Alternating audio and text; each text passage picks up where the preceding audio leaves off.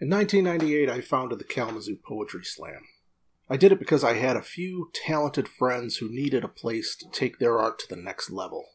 And because I knew there had to be more voices out there waiting to be heard. And because I wanted to go to an open mic where at least 2 out of 3 poems didn't suck. My name is Tracy Smith, and this is the Kazoo Slamcast. This is Slam Poem. Later, the poems are like, you dirty fucking whore. But this is one of the good ones from the beginning. My ears reach the suburban noise of night. It was a question asked in one naked moment that never crossed searching lips. I am the smith. I am the poet. I am the Industrial Revolution. No longer bright as fireflies of gold. Finding how wonderful we are, we form the sweet nature of the future and the reasons that we sing. This week's Slamcast was recorded on March 6th of 2001, and it's pretty fucking special. During this time, the Kazoo Slam was growing, but we weren't sure how big it was going to get yet. Now, it turns out in the early 2000s, in a town the size of Kalamazoo, 2 slams a month was perfect for maintaining the size of the audience and the number of cats who were fucking up your recording and poets who participated, but we hadn't learned that lesson yet. So we were still trying to do a show every single week, and we were experimenting with different formats, different themes for the show, and different hosts. And this show was one of the few times we tried a cover slam, where poets would sign up to read someone else's poems. So we had a great big stack of poems for people to choose from before the show, and for whatever reason, that maybe there was a conspiracy, I don't know, 4 out of 6 of the poets chose Todd Bannon. And in addition, and I can't remember whose idea this was, maybe it was mine, probably not, there's kind of a Mad Lib element to this show, where contestants got an extra half point, I think, if they could insert the word Marmalade into their cover poem. So this is the Todd Bannon Marmalade cover slam, with special feature poet Christopher Bullmer, a.k.a. Chris Trudell. Enjoy.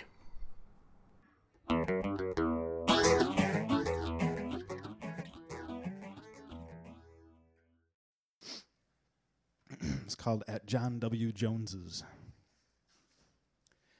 The city has a comfort, kind of like the country, anonymity at 6 a.m. after a long, languid night when nobody cares if you're looking good or driving too fast as long as your lights are still on. They'll never see the band or the whiskey that kicked your ass the night before, or the keg that just kept flowing, or that drunk that just kept going, or the sharp curves in the yellow line, or the sharper clear curves in that deadly blonde. They'll never see the streaks of red that hold open weary eyes. The dawn has come and morning slaps his cold palm against my dewy face in the cemetery where it all began, in the same state of mind that made it happen. I remember your face set against the coarse concrete tombstone, pale but distinguished, plain and contorted. I remember the soggy grass and the moans. Oh, the moans, and the end came quickly, and oh, how it ended with the sound of scissors snapping strings and cardboard boxes sliding closed. I met a crazy goth kid named Sean in the cemetery this Saturday morning. He told me that Upjohn and Lovell and Gibson are all buried here beneath the damp green soil, and it changed my impression of the stone and the sentiment, the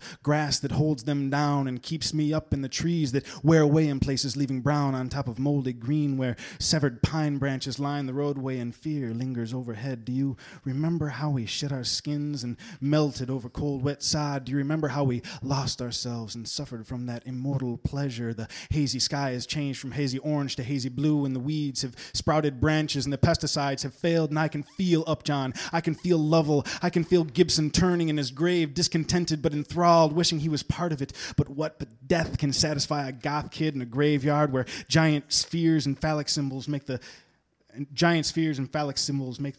commoners, and huge concrete slabs are left for those who made their own mark. But the one I remember, the one I know best, is John W. Jones, and may he never rest.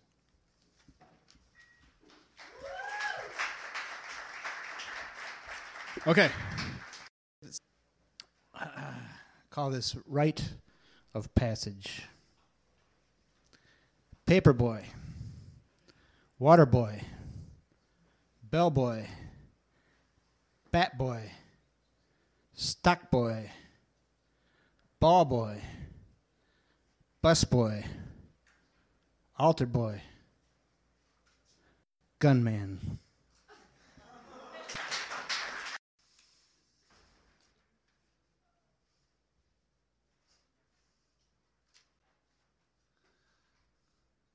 The warning on the back of the legal, safe, socially acceptable diet aid that my daughter was using said the misuse of this product can cause heart attack, coma, and death. But that isn't exactly true. What really happens is that it causes heart attack, death. The body is shocked back into life, hopefully before anoxic brain damage sets in. Then coma comes into play. Unfortunately for Ginger, it took them over 20 minutes to reestablish a heartbeat. The resulting brain damage caused her to be in a coma for over 2 weeks. By the time she came out of that coma, her short-term memory was decimated. She's unable to control her bodily functions. Subsequently, she is trapped in a wheelchair permanently.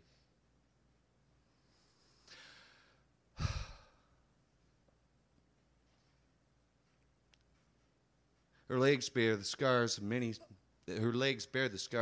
surgeries from the attempts to relieve the spasticity in her legs. Bright brown eyes.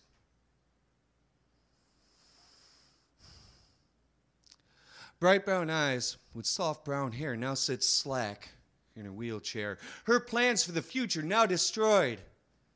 Her memory turned into a void. All for the sake of being thin, body turned to bones and skin. Madison Avenue takes its toll with no love of Jesus in its soul. Buy this pill and you lose weight. You can't be fat for that big date. You know your life will be a mess if a single bulge shows in that dress. It isn't as dangerous as it sounds. Using drugs to drop a couple of pounds. Don't worry about things like means and ends. Being thin makes you lots of friends. Bright brown eyes has friends, you see. Like Judy in cardiology. And an EMT whose nickname is Gator, befriending her with a defibrillator. And let's not forget good old Bobby and Zach who fly helicopters for medevac. And then there's her surgeon, Dr. Brendan, who improved her life by cutting her tendons. Strangely enough, the friends you don't find are the ones that she knew when she still had a mind.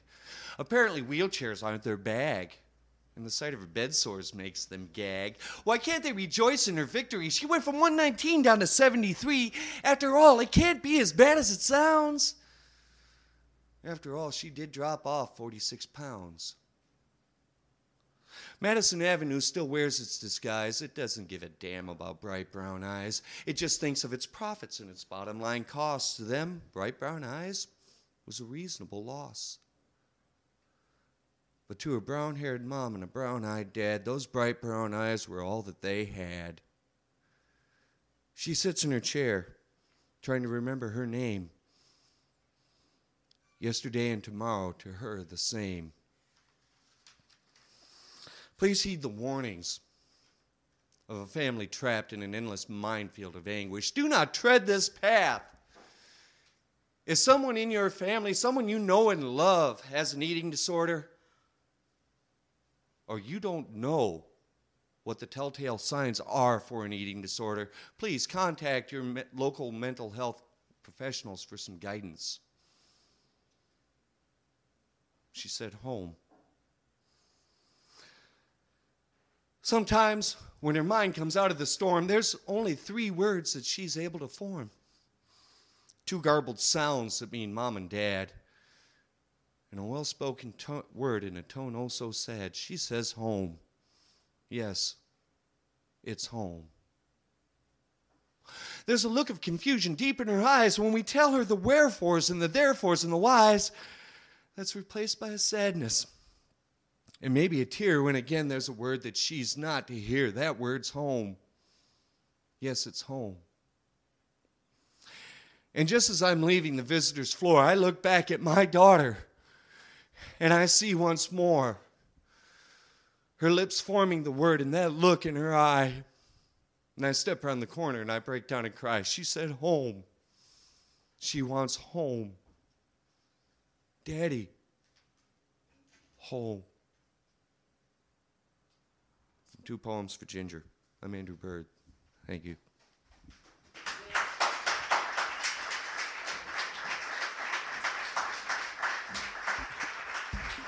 Keep it going for Andrew. Come on. Can I do something a little silly? All right. No, it's not. This is dedicated to GW. It's called I Love America. America, I love you. If I wasn't married already, I'd ask you out on a date. Maybe we'd go out for dinner to a real American chain restaurant like TGI Fridays or Chili's or Houlihan's, and then we'd go catch a movie. You know, there's a really good Mel Gibson flick out. It's all about you, and it has this really cool special effects like musket balls and super slow-mo. Then afterwards, we could watch a sunset on Sea to Shining Sea, and I'd put my hand on your knee, and if you didn't stop me, I'd slide it up your American thighs that band wrote about, and you would giggle nervously.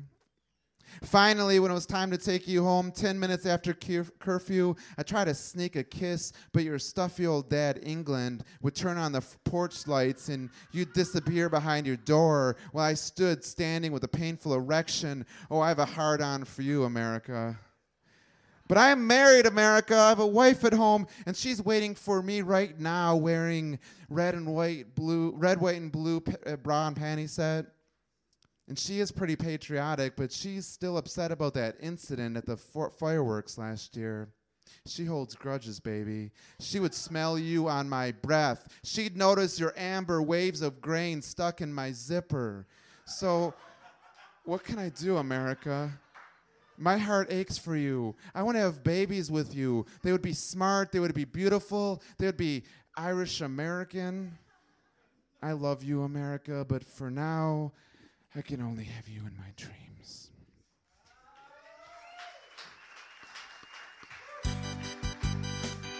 Todd bless America.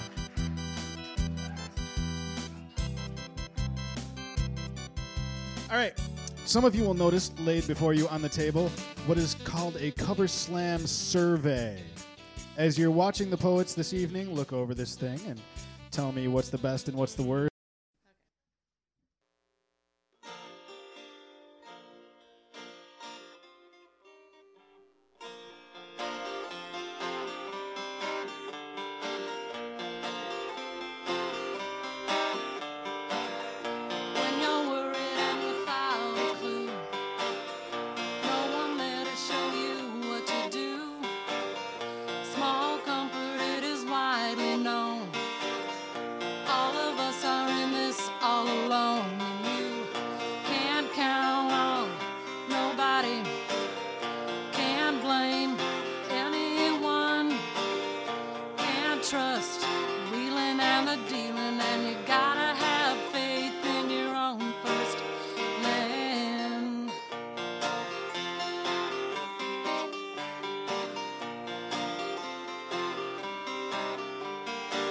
Might sell your soul to the highest bidder.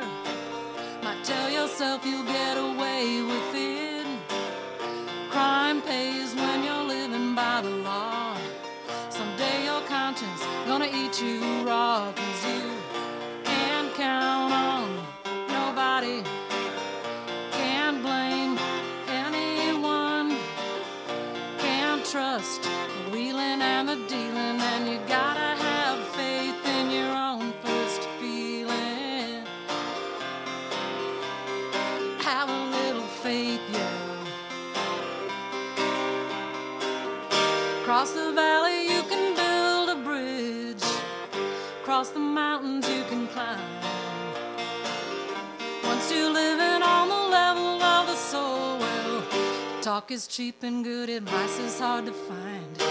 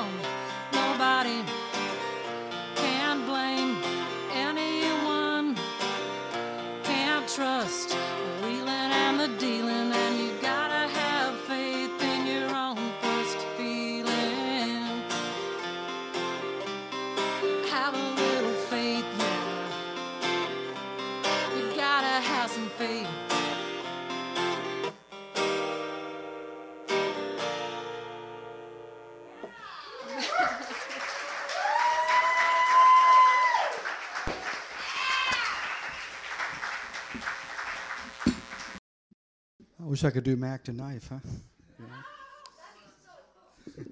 Yeah. This first piece, I got two to read here. This first one's called Deja Vu. I want to go to the place where all the choices not taken are stored, the paths not walked or kept. I belong in this other world with these discards where I can be strong. I want to know once and for all the things that might have been, who was waiting just around the corner, who wanted to be my friend, or but for a careless phrase or unfortunate circumstance, might have been my companion. I want to rummage through this boneyard of choices not taken, of identities mistaken and old Waterloos, of days spent sleeping in late and dreams too quickly forgotten once awake, of kind words unspoken, laying around like old bus tokens, unused, out of date. I will sift through the dry white ashes of checks that can't be cashed and money lost and found in this place where the moon is always new, dark but still in bloom, reflecting only time, creating a kind of deja vu. I want to visit my palace of regrets built with broken promises, unpaid debts. I want to see the other me if he still lives there. We could stay up all night and talk back and forth like excited children, waiting for the morning to finally arrive, for its glow to light up this slate-colored sky. We'd be patient, though, secretly knowing that our days must always come slow, as the dawn enters slowly, treading softly on bruised foot soles. Thank you.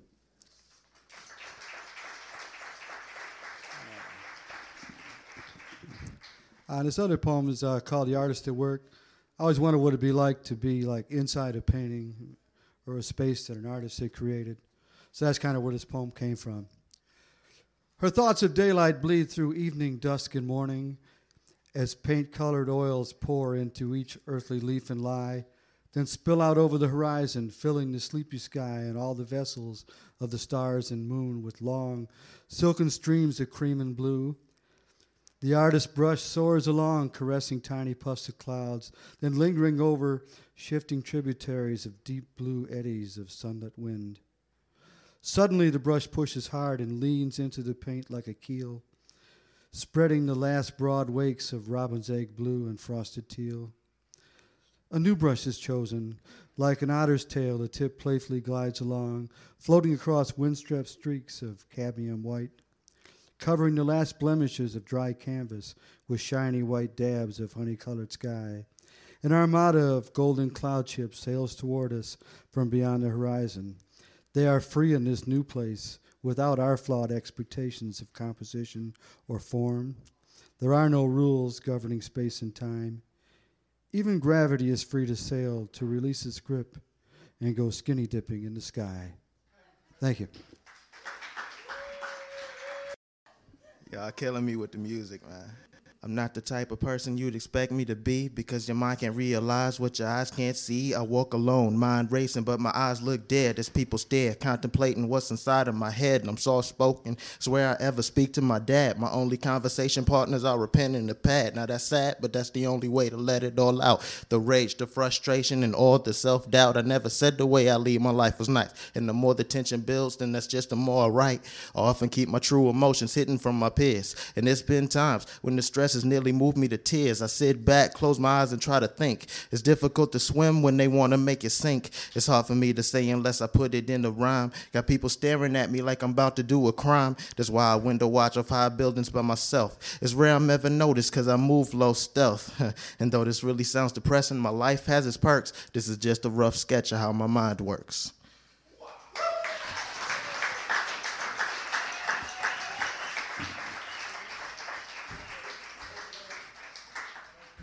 All right, the bartender asked me to do this poem because it's called the alcohol poem, and I guess she wants y'all to get drunk, so y'all go ahead and buy some more beer.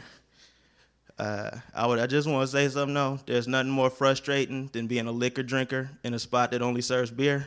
That's really frustrating. I will next time. That's why I buy cargo pants. Cause it's that man who's laid back but still keeps it wild. A drifter as a man, outcasted as a child. Now mentally I never let it bother me much, because instead of being blessed, well, a nigga was touched in the dome. Leave me alone, I gotta get my thoughts straight. I tried to hold it down but I can't concentrate. Reoccurring nightmares, screams in the dark. Did I bring this on myself or was I fucked from the start? My head stuck in the clouds, tears falling to earth, cause I've been trapped in this hell since birth. Now worse comes to worse, it makes a nigga have to wonder why. A lifetime I smile cause really I wanna cry. Damn, so confused, so at times I gotta ask, should I cancel my future just to escape from my past? Whoever said that this life I lead was simple, if it was I wouldn't do 85 through residentials, wouldn't have to deal with crooked thoughts all the time, wouldn't have to struggle just to find peace of mind. And so a sad chapter must come to a close because the alcohol just spilled all in my clothes. Damn.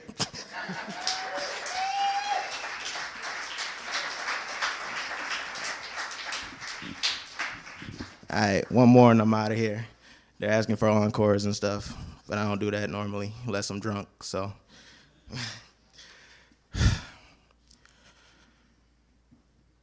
It's been a long time coming, though it seems as though I've stayed away too long.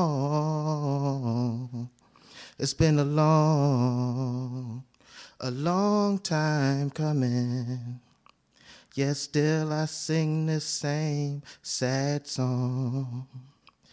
Cause standing alone, now was shown my situation. The star I'm chasing seems out of reach, but it's that of Nathan, fly or fall. In a stranger's eyes, you think I had it all, but you don't know my inner war stories. I hear the call on my past, not far behind. I've fallen from grace. I can't run, nowhere to hide, like I'm suspended in space, deep in this mental prison. I've tried to loosen the bars. I know now why fallen angels tend to envy the stars. Pipe dreams of being something greater tortures the soul. And if all the world's a stage, then what the fuck is my role? Nobody knows. And that's why I'm depressed, it seems. In this life, all I ever really have is my dreams. They're all I've got to lose. All else is falling away, but at times even my dreams seem so far and away. I swear there's nothing left. I feel my back to the wall. I've come too far to turn back, but up ahead I swear there's nothing at all. Chasing the dream that doesn't want to be caught, and with every failed attempt another part of me's lost. Sometimes I'll stare up at the sky and hate what I see when all the stars in my dreams are there laughing at me.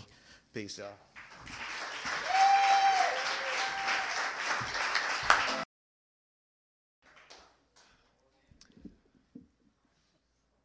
Good evening. My name is Chris Trudell. Tonight's talk on the ever-changing economic trends in the Midwestern market region will be broken into 3 parts.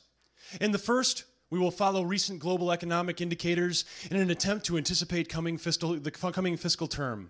We will move to a demographic analysis drawn of a 6-month survey taken by the Harvard University Industrial Consortium, aimed at gathering information on monetary surplus flow for middle-income families throughout the Midwest and the northern region. And third, we will ask you at what point will you get completely sick of me talking about this and have me go on with the rest of my poetry. Okay.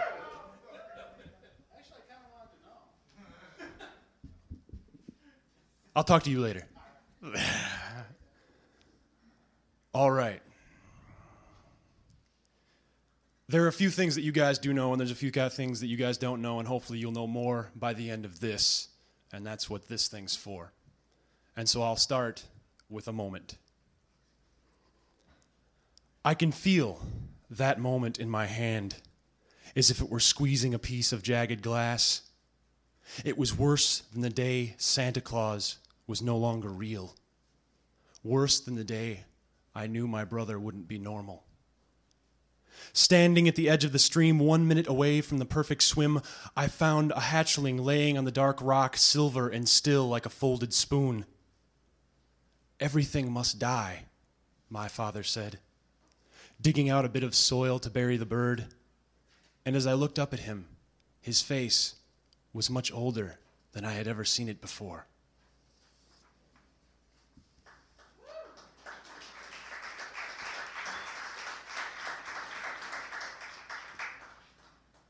And there are people that we will come in contact with and we will know and we will be related to that are very important to us. And sometimes we have to capture those people. And I only went fishing with my grandfather once. We planned to go every year like whispers that never really make their way into words, sitting in his well-worn easy chair watching baseball. He would map out the lake like a general going to war. He would explain every motion, from rowing the boat to casting the line, the commander in charge of a singular determined troop. He had a dusty, gray, twice-busted box of lures he would take from the closet, each bait taking the shape of alien paraphernalia. And he would reach into each one, and there was an explanation for each. This is a hula popper. It makes a lot of noise under there, and it really pisses them off. And he would hum and chuckle for a moment, thinking it was the funniest thing in the world. Even when he got sick, we didn't postpone our plans. 30 years of hard drinking and factory fumes dimmed the halogen glare that flared up inside of him, but it couldn't sink the fisherman. I found a creased, old cardboard box of Trivial Pursuit cards in the closet next to the lures. In the back bedroom, I cut them into unfortunate little fish and glued magnets near their mouths. With a redwood cane and kite string, I formed a fishing pole. Blue crayon and construction paper made a makeshift lake on the floor. That day, we fished. We caught every monstrous creature in that lake and threw them back to be caught again. We bantered like old buddies and compared our catches with the competitive hunger of boxers. And I ended up pulling more fish than him. And he gave me that old gray busted tackle box for besting him. That was the last chance we had to catch line and lead the catch. The last lake we would ever navigate together. Grandfather and grandson gently rocking the boat of time.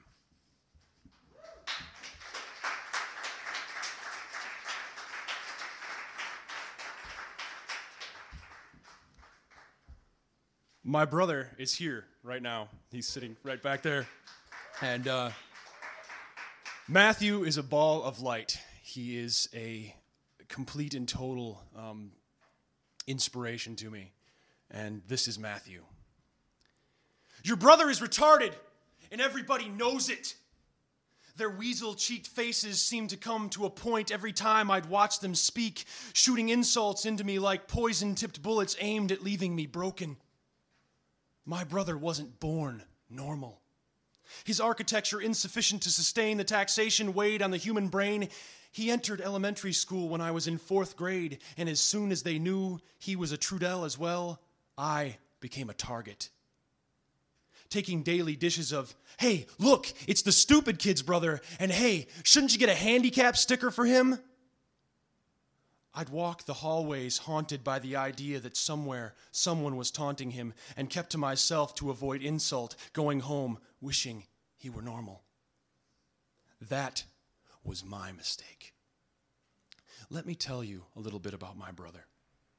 No, his brain does not flex at the fingers with the precision to pinch bits of real and write them into story. His memory doesn't make a steady connection of number sequence and dynamic tasks. His vocabulary cannot pull words from the sky and weave them into a golden fleece of language. He does not see the world as rows and columns or grids and maps. He is not doomed by our incessant need to be organized. When Matthew's brain moves, it bends at the elbow, sweeps every bit of junk off the table of knowing, and leaves you peaceful in his presence. His memory is like a frothy cauldron with constant bits of magic floating to the surface. Nothing is lost. He remembers everything he has ever seen and pulls it from that steamy pot only when he thinks it's necessary.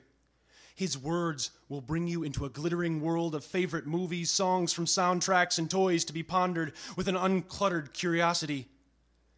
He tells me to keep close to the things I love every time he gets misty-eyed telling me about his Terminator movies. In his world, there are no late-waking frustrations. He has no need for complexity. Where he comes from, people are judged by their being, not by these tragic skin sacks that keep us so busy. And Matthew spins. He stands in the middle of the room and twirls himself for hours, laughing and screaming in his own private orbit of joy, dancing to the pure rhythm of life that pulses behind his ears. Nothing that he does is normal. And if I had the chance, I'd go back in time to my elementary school and I'd have a few things to say. Normal is looking at the clock every 15 minutes. It's liking something because someone else does, worrying for the sake of worrying, denying joy for no good reason. When Matthew can see past stars, You will walk with blinders. When Matthew can feel the wave coming, you will be left to drown. My brother may be retarded, but you, my friend, are normal, and everybody knows it.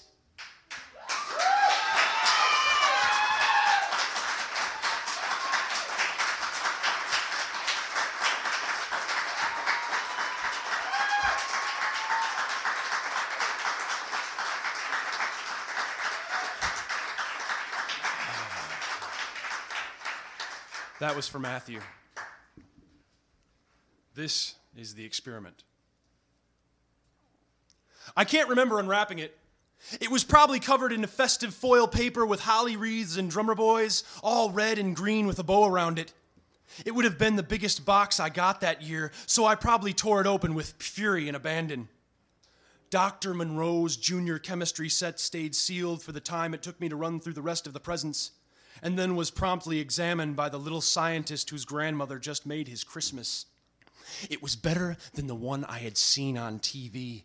It boasted 200 individual experiments, a fountain of formulas, and the most amazing recipe for invisible ink that you had never seen. For a fourth grader waiting to take on the world of discovery, it was truly a thing of beauty. The warnings seemed trivial at the time. Keep out of the hands of small children. Always work with adult supervision. And don't forget to wear your safety goggles. Now that I think about it, I would have known better if I had read the list that said, this box contains 2 miniature clear plastic beakers, a petri dish for collecting cultures, 4 thin blue test tubes and a handful of rubber stoppers, various mixing sticks, a pair of eye goggles, and an in-depth instruction book written by Dr. Monroe himself. And then the prize.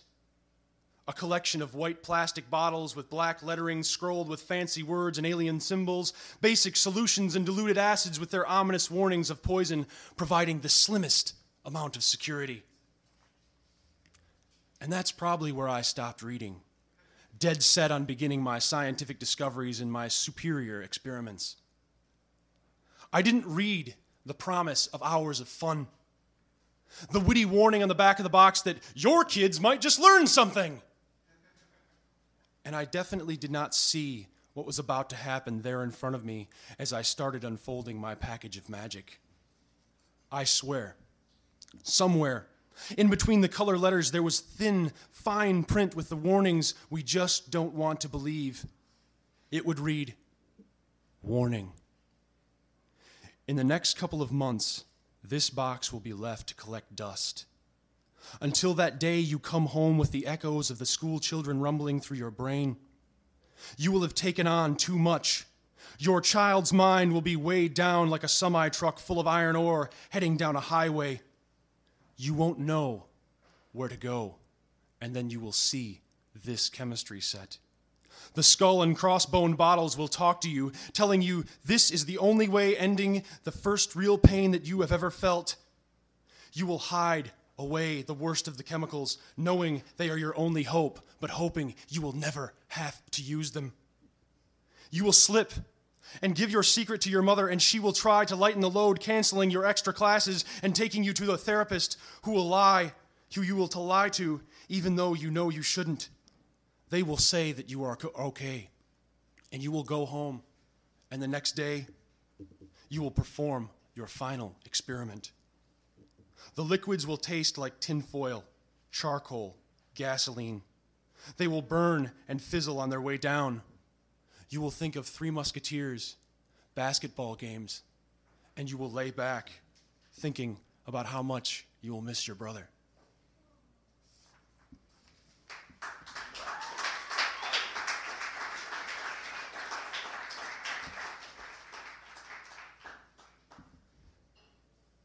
My Aunt Judy passed away not long ago, and she was that relative that everybody has that is just is the embodiment of magic and wonder and all of these things that are just incredible about a person. And she was taken from me and my family, and it dealt me a blow that I can't comprehend, and I can't get down into a piece of poem, but I can crack the surface.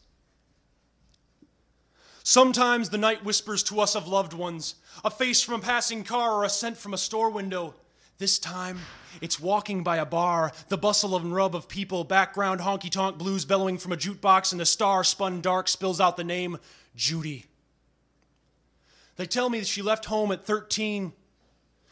They told me she had an attitude from the day she was born, always tore into trouble like a beast into fresh meat, curious to all the thunder of the world, and sometimes she was just plain mean.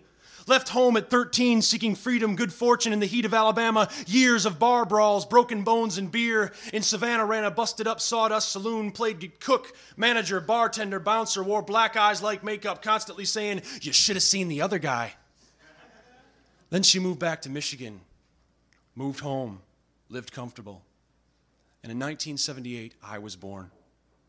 Not long after she had lost a child. And it seemed somewhere a connection was made. Some of the best snippets of my childhood were spent with her telling stories and playing cards. She would give me bits of wisdom, simple magic, and dusty spells. Judy always knew what I was thinking. She'd always ask me whether or not I was eating. "You're just getting too damn skinny." But the busier I got, the less I saw her. Stopping by briefly to chit-chat over cigarettes and old movies, but rarely to stay more than an hour. And one day, I come home to a scribbled message on my refrigerator saying I have to come over. There is something we have to talk about. I go over expecting a lecture about something that I had done that she had seen in a dream the night before. But instead, I walked in to see her in tears, fear folding her face as she took me in her arms and told me she had lung cancer. A prickling pain fingering its way up my spine, and "No, you don't." The only thing I could say over and over, like the sunshine denying the darkness, and for hours we cried together.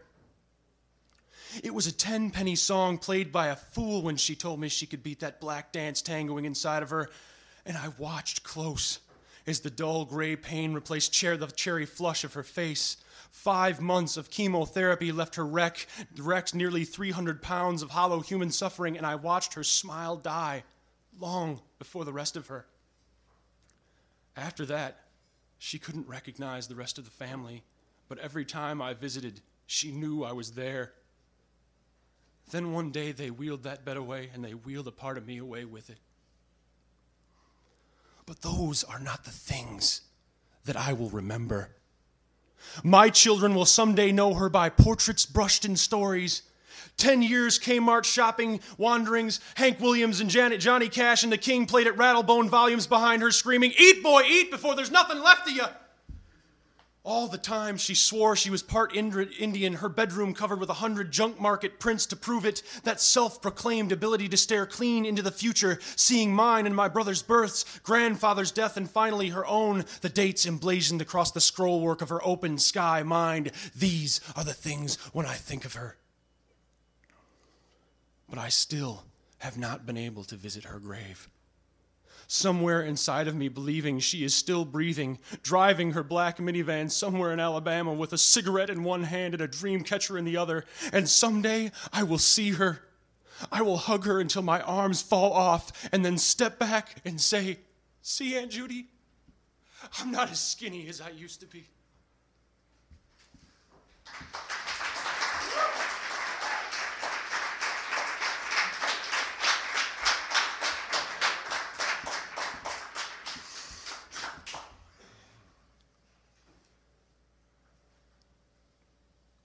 Sometimes there are hard times. Sometimes they don't get any better. And sometimes they're absolutely worse. You will forget the click, the bang, the thunderous force pummeling your fingers against the wall behind the butt of the gun. You won't remember the gunmetal glimmer with its gaping void waiting for you. There will be nothing left of the liquid minutes just before the explosion that would have seeped out of your brain, a thick crimson parade marking the disaster there on the floor. And nothing of the hour after, paralyzed in the corner under the realization of the rebirth given by the flinch of a wrist. All that will remain is the smell. Burning iron nitrate searing the fragile nerves of the nose, the hot blast tanning the skin in an instant, a a fast bath of powder washing over the ear, leaving the thin impression of burning flesh lingering in the lungs. A smell so sweet it will force tears in your eyes every time you revisit its industrial pungency. It is the smell of life, the second after you thought it was over.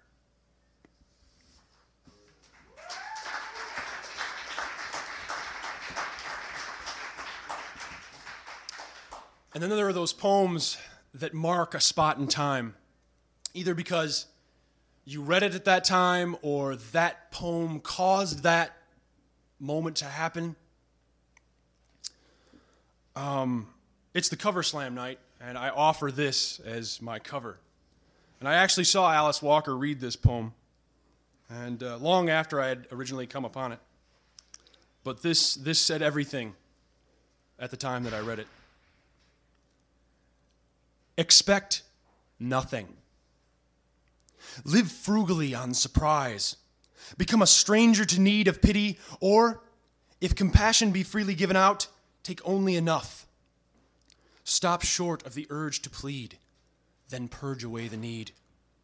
Wish for nothing larger than your own small heart, or greater than a star. Tame wild disappointment with caress unmoved and cold. Make of it a parka for your soul. Discover the reason why so tiny human giant exists at all. So scared, unwise, but expect nothing. Live frugally on surprise.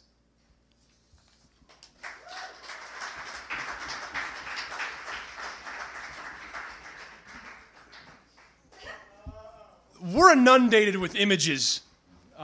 They are constantly fed to us by TV, radio, whatever, whatnot, and we're constantly throwing things on our walls to show us, the better life or the whatever. Famous men and women, well-dressed and perfect, wearing cool expressions, have always surrounded me, frozen over the four posts of my bed. They are musicians, writers, the occasional painted lady draped onto a canvas and printed on white glossy paper to be hung in the rec rooms of hundreds of homes. I always wanted to be a poster, shining in your dining room, illuminated by picture lights, smiling at you while you eat your dinner. I wanted to have my picture laid out flat, attached to the insides of young girls' doorways to be dreamt about after dark.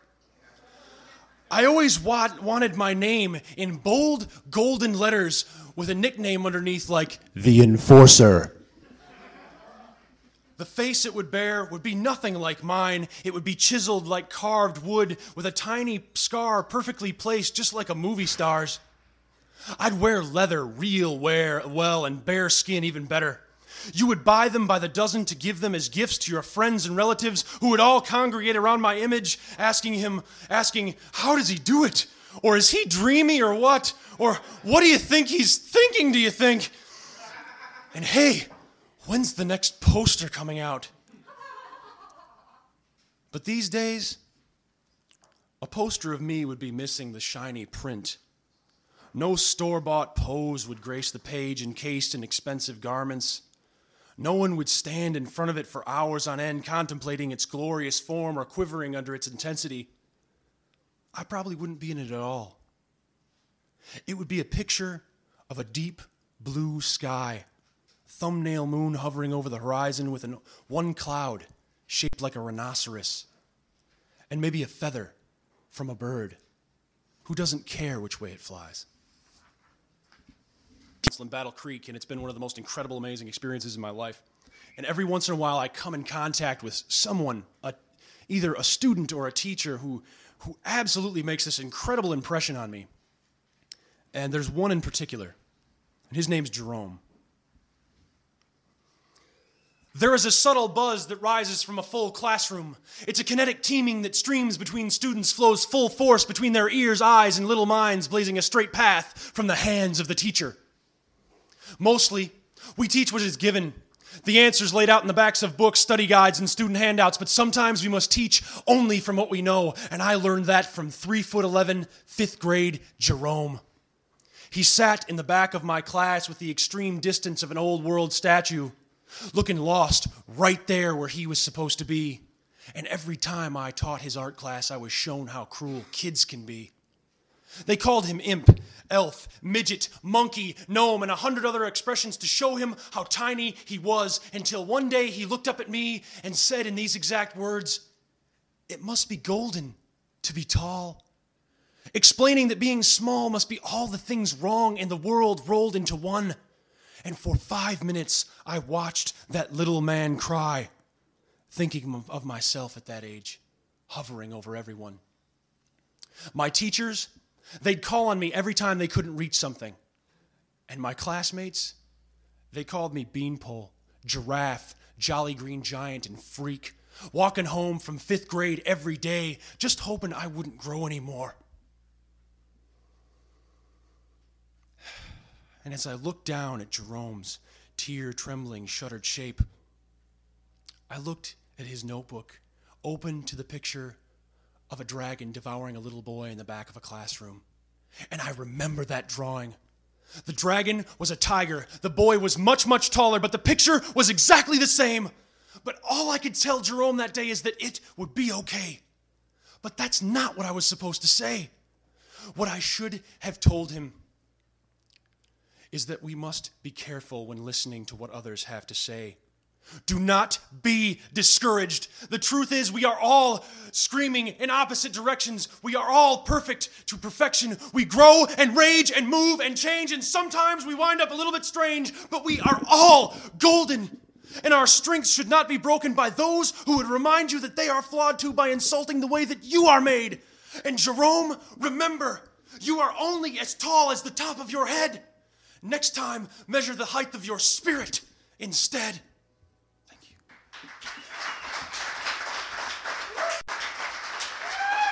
That my life is incredible. Not like incredible, like, oh, I'm, whatever, but I literally wake up every morning enjoying this life, and that's something that I never, ever thought would happen. And because of that, it's an incredible world. Yeah, every morning I wake up feeling incredible. And on any given morning, I wake up to the telephone singing like a lake at the crest of a wave.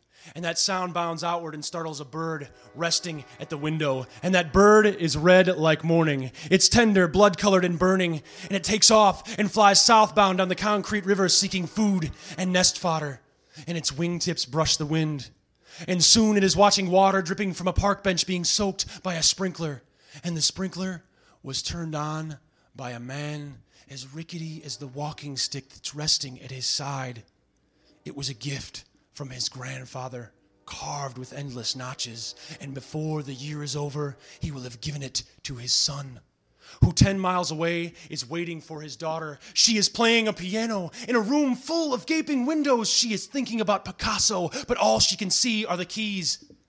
And outside, there is a garden, and the roses drink the music next to a woman swaying graceful like a feather trapped inside the wind. And she picks only the tomatoes, and she puts them in a basket. And the basket, it's almost full. It was a present from her husband, who's driving to the store to buy some pipe tobacco. He's fumbling with the radio as he's tapping on the brakes, and behind him, there's a mailman who's worked for 30 years, has never seen the ocean, and will always pray for change. And his girlfriend is waiting tables at some diner on some corner where she knows her customers' names. And soon her shift will be over so she can go home and fill the bathtub full of bubbling water and forget the morning strain. And walking home, she walks from street to street, passing all the houses, but thinking only of her own. And as she looks up at the one she's passing, there is a phone ringing beyond the windows, and the person who is calling is resting from her work, and she is calling someone who loves her the way the desert loves the rain. And as I pick up that receiver, hear her voice, and speak softly to her, I know the miracle of the morning on any given day.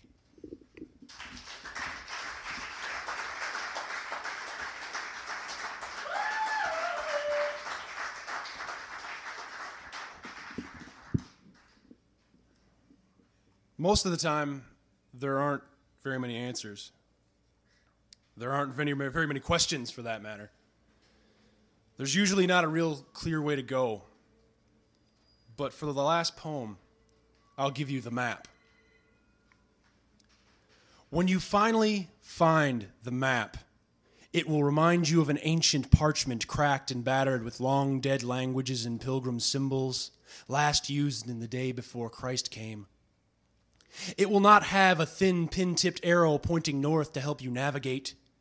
Direction will be left to dead reckoning, determination, and the kind of luck you don't find behind rainbows. Its rivers and roads will move as if to elude you every time you look at it. It will leave you speechless as you watch the road in front of you unwind, every minute weaving in and out of sight like a hawk evading the bird watcher's binoculars. The map will not be precise like an atlas with a highlighted highway taking you straight to your destination. Its exits and on-ramps will not be obvious or well-numbered. Rarely will you be able to shape the layout. Your geography changes at nature's pace. In this way, you are less like an earthquake and more like the wind. The map cannot tell you anything you don't already know. Within its folds are only the hopes for the treasure found in that blue sun-striped river full of thick fish you've always dreamed of, that shining city of endless minutes, and for some, simply the road home. It can only get you to that jagged pebble path just outside that door, unlit and waiting like a snowstorm or a sunny day. You will have to brave the path naked, never sure of your footing. You will have to find the road tar-marked and meandering, then fight your way down your own private highway, speeding toward the shimmer of solid rock mountains that always hide just beyond the horizon. Thank you.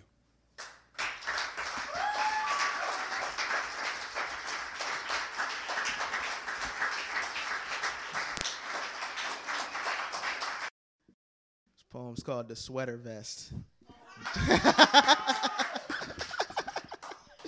Don't ask me how I got stuck with this poem.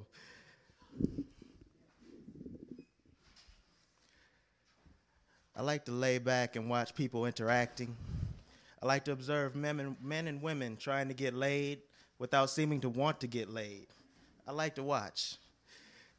There were 2 men and 3 women, a redhead with the wet dress, like the tall guy with the blue shirt. The married woman was just having fun teasing a threesome fantasy. They danced close. They danced with hands and lips and torsos. They danced like lovers, the 3 of them. The last girl, the skinny blonde, she liked a guy in a sweater vest. I was dumbfounded. I was stunned. I could not believe my eyes. The pretty, skinny blonde liked the guy in the sweater vest. She sat on his lap and let him stroke her long, thick hair. She liked the sweater vest. But you see, there was a time when I was out there looking, the sweater vest would guarantee to keep the girls away. The sweater vest was a babe repellent. No man looking would dare wear the sweater vest to a bar. No man. I was 12 and I wore the sweater vest my mom gave me to go to school. I came home with swollen eyes and bloody lip. I learned at the end of a fist, the sweater vest was everything a boy was not supposed to be. It was clean. It was clean and went to church. Earned pinched cheeks from aunts proclaiming cuteness. The sweater vest was the opposite of ripped jeans, t-shirts, and baseball caps. I learned at the end of a fist, and I vowed never to wear the sweater vest again. This man never learned about the sweater vest. This man was wearing the sweater vest, and he was 2 smooth lines and 3 soft touches away from taking this girl home with him. I wanted to kick his ass. He had to learn what I had learned. The sweater vest must go. There is a time just before closing, just before the lights come on, just before the band plays their final cover, There is a time when a man will take a woman home with him or stay to fight the other men. That'd be me. The sweater vest was walking out the door with the woman on his arm. "Stop!" I screamed. "Stop, I need to know." The sweater vest stopped, and the woman looked at me with the same blue eyes that a moment ago were removing the sweater vest from this man.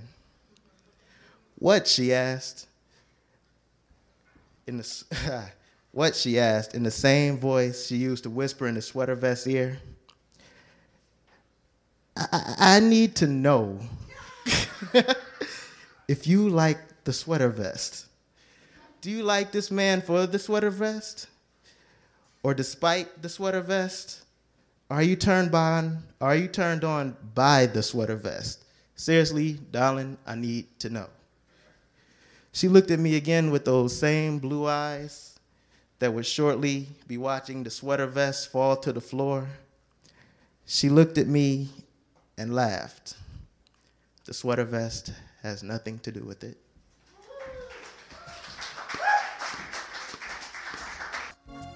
All right. What'd you think of Aaron reading Todd's sweater vest poem? Sorry, but there ain't no way in hell Marmalade fits into this one. Unless I rub it all over. I think I'll... by Dan Stevens. I think I'll smoke another cigarette and lie to myself again and slip into unconsciousness where I can be alone. I think I'll tell another fairy tale and sink the very ship I sail alone inside a womb within a woman made of stone. I think I'll fake another tempting thought and learn another truth I taught and deal with all the anger that I said I'd never feel. I think I'll piss another dime away and bury everything I say beneath a settled fantasy.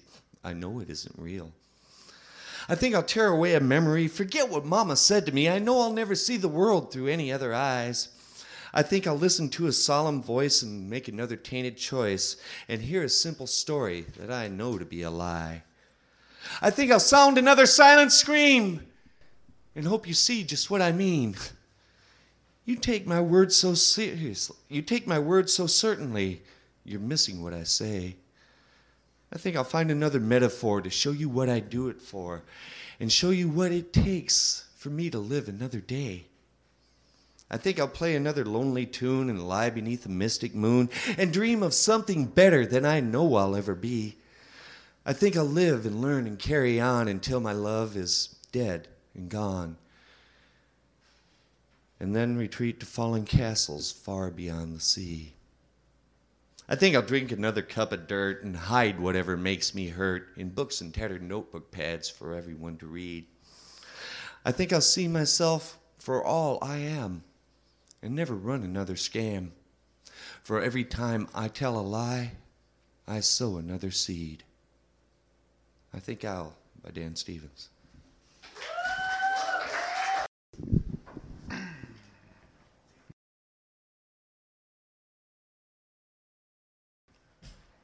Does the prop have to be available to everybody? Yes. All right, there's only a little left. What Happened to the Left Bank by Lonnie C. Little. Gotta find a sixpence so I can get my girlfriend some magic hay. Makes her feel like flying, gotta get her some today. Must find another sixpence tomorrow for some of that magic hay. Takes a little more each day, but it's hard adding it up, so I will call it a sixpence no matter what the cost. But hey, gotta have it anyway. Stole a sixpence today, so not so hard to do. If you need more magic hay, I tried one with her today. Messes up your head, makes the houses walk, the trees wave, and the earth move under your feet. Neat. Broke today, so I'm gonna go to the left bank to borrow my sixpence. They say, this is no bank. I say, then why do you call it a bank? Makes the house, I need some magic hay. We got your bank down here in the dungeon, they say. Send my girlfriend a sixpence so she can get some magic hay. No, they say, but we will send her something, some quaaludes will do. Maybe some crack or smack, LSD or H. What is that, heroin or hash? She got it all right. The next day I went home, got to have a sixpence for a hole. Don't need no magic hay today, gonna cry all day. The angels came to get her, so it must have been Marmalade. Don't like angels anyway. She's at the bottom of that hole, so it must not have been angels that got her today. Where did she go? Take this hurt away. But hey, tomorrow will come for me, won't it? Got to find a sixpence. Going to get some more of that magic hay. I wouldn't have to share it with her no more. I'll quit someday. Not today. Keyboard, Don. Think so, huh? Closet Liberal by Todd Bannon. Let me get something perfectly straight. I am not a Republican. I know what you're thinking, but she's such a snappy dresser. She's so sensitive. Her mores and worldviews are so progressive and forward-thinking. She must be a Republican. I am not, I assure you. All right, I admit it. I did experiment in the 80s a little, but I was curious, and everyone was doing it. The money, the junk bonds, the marmalade, the power ties, the whole lifestyle was very appealing. I was young and naive, but you can't hold my youthful indiscretions against me. Okay, maybe I was a registered Republican voter once, but it wasn't my choice. It was my upbringing. I was raised in a corrupt and immoral household. Blame my family. My father was a Republican. My brother was a Republican. I come from a long line of card-carrying, Limbaugh-loving, ultra-conservative Republicans. It took 8 years of college and a lifetime of therapy to undo the brainwashing. I don't even vote anymore, I swear. When I came out of the political closet, I sat my parents down and told them who I really am. I was free. All those years of lying were over. My parents have since disowned me, but I'm finally true to myself. I mean, I hardly ever think about bombing abortion clinics anymore, but I confess I still have a taste for track lighting and show tunes. And sometimes I even find myself back in one of those seedy Republican bars, the ones decorated in mahogany and reeking of newsprint and leather briefcases. You might even see me dancing with some balding hottie in a dark blue three-piece suit. But I haven't taken anyone home with me in at least 2 months. I'm trying very hard to leave that life behind. You wouldn't know it by looking at me, but I am truly hardcore in my liberalism. I've burned American flags on the steps of the Kremlin. I've sailed on the Rainbow Warrior and liberated animals from university laboratories. I've chained myself to tanks, bulldozers, and sequoia redwoods. 35 political leaders have restraining orders against me. I've been banned from the states of Alabama and Georgia. My FBI file is 6 inches thick. And you thought I was a Republican. Don't let my haircut and glasses fool you. I am somewhere left of communist. Environmentalists praise me. Anarchists fear me. I am anything but a Republican. Sometimes I get drunk and speak my real mind and flirt with all the girls, and people say, he's just drunk. Don't listen to him. He's just drunk. Ignore him. He's just drunk.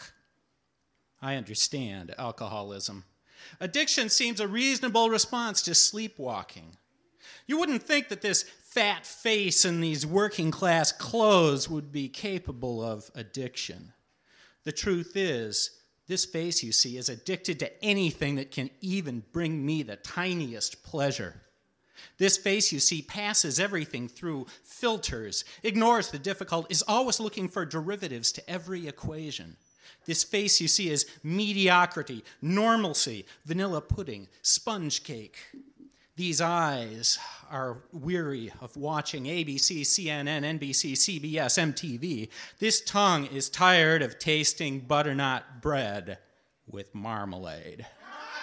these fingers, vinyl, rayon, polyester. You know, I had to take this job so I could afford to write. I had to buy this car so that I could keep this job, and I had to keep this job so I could pay for this car. Now I don't have time to write. I know all about these hidden steel traps. I would chew my leg off if I could. We are living in echoes, Plato's cavemen, watching shadows of shadows, and we think that they are real, that this is light, that this is the sun. I can barely remember using my legs to walk. I've been chained to the walls of this cave for so long I didn't even notice the shackles anymore, and these shadows of shadows seem real to me. I can barely remember the sun. I can barely remember real people.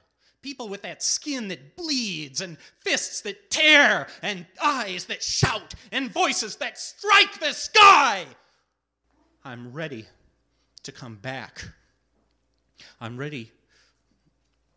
I can barely remember, but that is enough. That's enough to tear me away from these shadows, to break these chains, to bring me out from within this dark cave. I'm ready to be me again. I'm ready to be that child touching reality. If you'll take me, I'll come. Kicking and screaming and hating the light for its truth, but I'll be alive. I'll be breathing real air. I'll be seeing real sun. I'll be touching substance, and I'll be human again.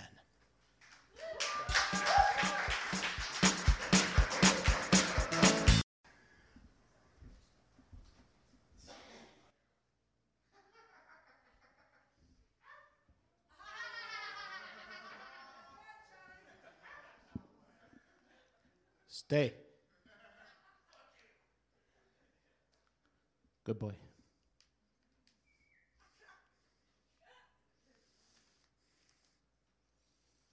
I am the omnipoet. I have retroactively influenced all the poets before me. And I invented Marmalade.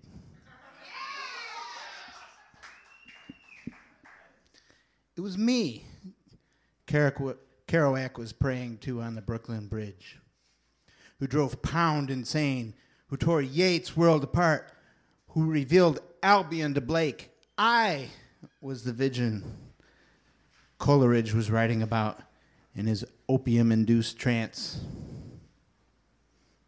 Coleridge was a pretty good poet for an Englishman. I sent an errand boy to save his life because my image, made real by pen and paper, would have destroyed everything. It was me Shakespeare was writing about. You know, the story about my romance with a 13-year-old girl. That was me. But Shakespeare had it all wrong. I never killed myself. It was me, not Zeus, who seduced all those women. And I never had to change into a bull, a swan, or a golden shower.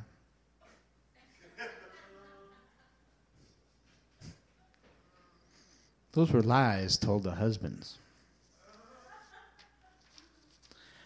I was the one who spoke to the prophets through their dreams. I foretold the Messiah. Revelation was mine. Nothing has been written since the garden but by me. I'm not God. I'm not Satan. I'm their mouthpiece. The mouthpiece of all that has been and all that ever will be. Listen to me carefully. Another Todd poem.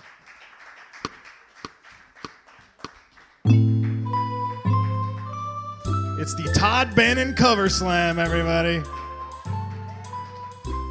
Stage, your slam master and mine, Mr. Tracy Smith.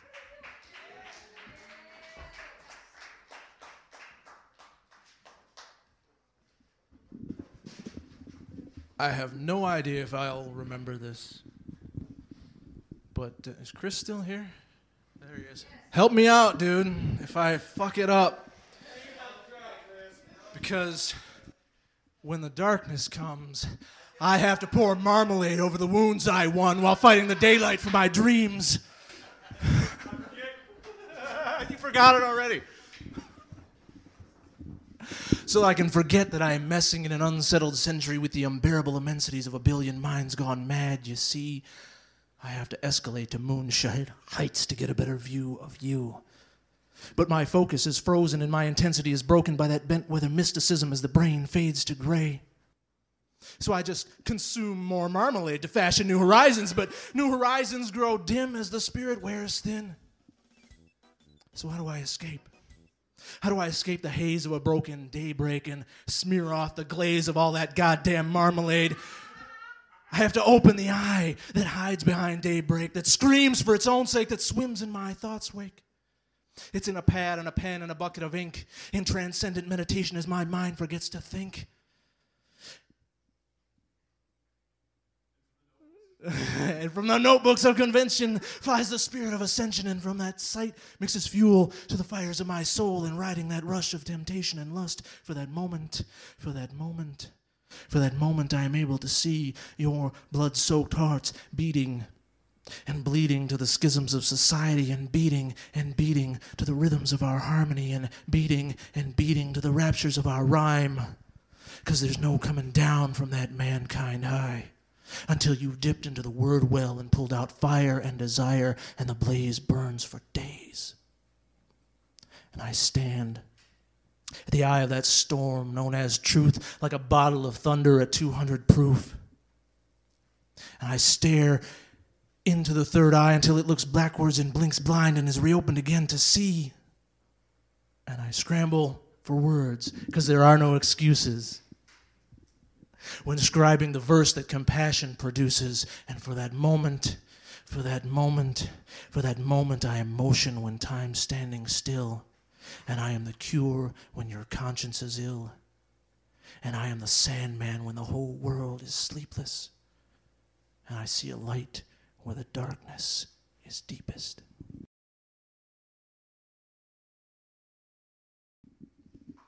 Through populated desolation where we memorialize bloodshed, and realization comes with every rusted trailer screaming that this is the true America. Dilapidated shacks and semis carrying cows straight to our dinner plates, killed just for you. And I don't know what bothers me more, that most Indians don't have running water, or that Californians do.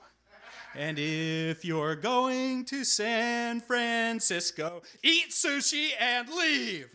Don't talk to the locals. Their lives read like subtitles on a Woody Allen film. They're trying to shove modems up my ass with a .com chaser. It may have been in Eden once, but someone ate the apple. And now, when you fall in San Francisco, it's all over. There's a Gap on the corner of Haight-Ashbury and a hippie chick junkie trying to sell me a dime bag at the bus stop. And this is what America is. Silicon Valley and rolling blackouts. One vortex with more money than the entire Southwest. There are billboards for Indian reservations littering the landscape with fields of burned-out Chevys, while in Frisco they pay $1,300 a month for a one-bedroom garden apartment and consider themselves lucky. They get the Redwoods and we get Ford Motor Credit. I want the internet to crash so I can personally smash every Palm Pilot, break the chains that bind yuppies and money, and educate our children for real. Fuck school vouchers. Take them to Moriarty, Arizona. Show them real poverty. Show them Amarillo, Texas. Show them Golden Gate Park, where 19-year-old children sleep beneath bridges huddled together with refugees from 1969. And it ain't long, beautiful hair anymore, baby. Ask them where their next meal is coming from. This is the true America. I found more integrity in Vegas than I did in Berkeley. At least they're honest about their hypocrisy. So I'm counting 23s on 80 to 94, and I'm following 42 all the way home. through mountains and farmlands, and I'm happy to be back in the Midwest because I went to San Francisco and no one wore flowers in their hair.